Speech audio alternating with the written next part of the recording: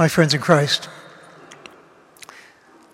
last Sunday it was the Sadducees who were trying to trap Jesus with their disingenuous question about paying taxes to Caesar. Today it's the Pharisees who are trying to trap Jesus with their question about which of the commandments is the greatest.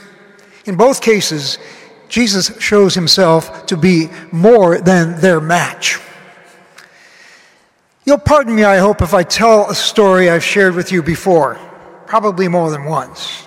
It's a true story. It took place years ago, many years ago, when I was attending a week-long seminar on canon law at the University of San Francisco. You can probably imagine what a stimulating week that was. Well, one afternoon I was walking across the campus and got talking with a young woman who asked me what I was doing on campus.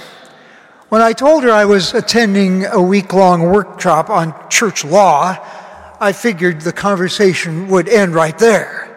But it didn't, quite. She wanted to know a little about church law. Did the church have many laws that she wanted to know? I told her there were quite a few, but not nearly as many as there used to be. A recent revision, I told her, which had brought me to campus to learn about it, a recent revision had trimmed the total number by more than 600. We had gone from 2,400 laws down to less than 1,800. I said that with a certain ring of satisfaction in my voice because it sounded like progress to me. Not to my young friend, however. She looked me squarely in the eye and asked, "How come Jesus only had 2?"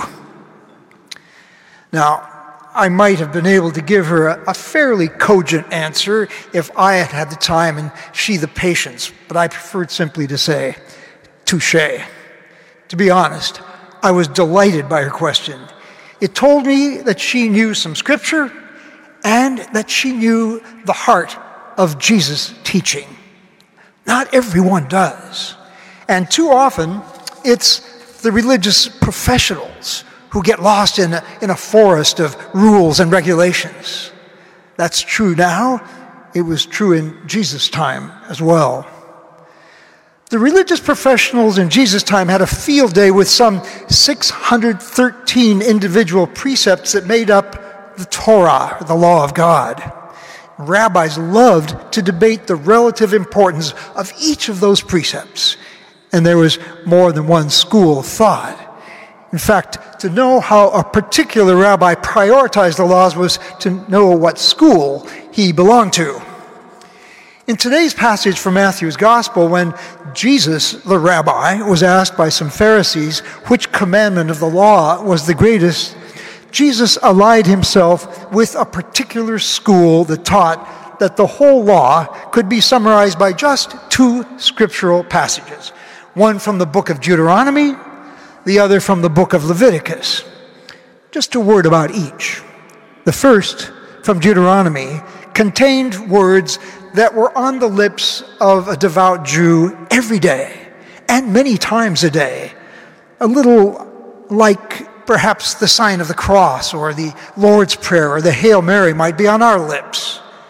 These words, "Hear, O Israel, the Lord is our God, the Lord alone. Therefore, you shall love the Lord your God with all your heart, with all your soul, with all your mind."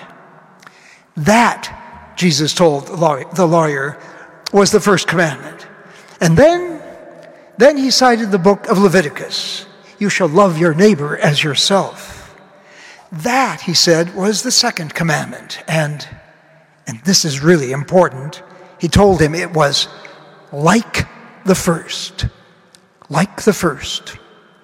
Scholars tell us that what was unique about Jesus' answer to the lawyer was not his citing of the 2 commandments from Deuteronomy and Leviticus. Other rabbis did that, many of them. What was unique was the way that Jesus joined, you might say merged, those 2 commandments, giving them equal footing. Neither could stand alone, he said. You really could not have the one without the other. And that, my friends, was not only new, it was radical. Jesus was saying, if you don't love your neighbor, you don't love God. Simple as that. I call this radical. It is.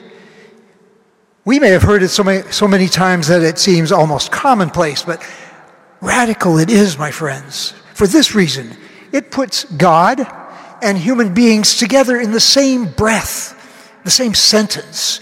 Jesus is saying that God and human beings made in God's image and likeness are so one, so intertwined, so interconnected that even though their difference be greater than night from day, in no sense can they be separated. The implications are enormous. Religion is not only vertical between us and God, religion is horizontal between us and one another. Religion is about Mass and all the sacraments, for sure, but it's just as much about the way we treat each other. It's about acceptance, patience, tolerance, forgiveness. It's about reaching out to the homeless and the hurting, the helpless and the hopeless. It's about putting ourselves and our resources on the line for others. It's even about how we vote. Religion is loving God and loving neighbor. It's about seeking and finding our identity in the other, in God who is the totally other, and in our sisters and brothers who are created in God's image and likeness. Let me conclude with a little story from the Sufi mystical tradition. One day, it seems, a holy monk sat in the marketplace and watched the crippled, the beggars, and the beaten go by. Seeing them, the holy monk went down into deep prayer and cried out, "Great God, how is it that a loving Creator can see such things and yet do nothing about them?" And out of a long silence, God said, "I did do something about them. I made you."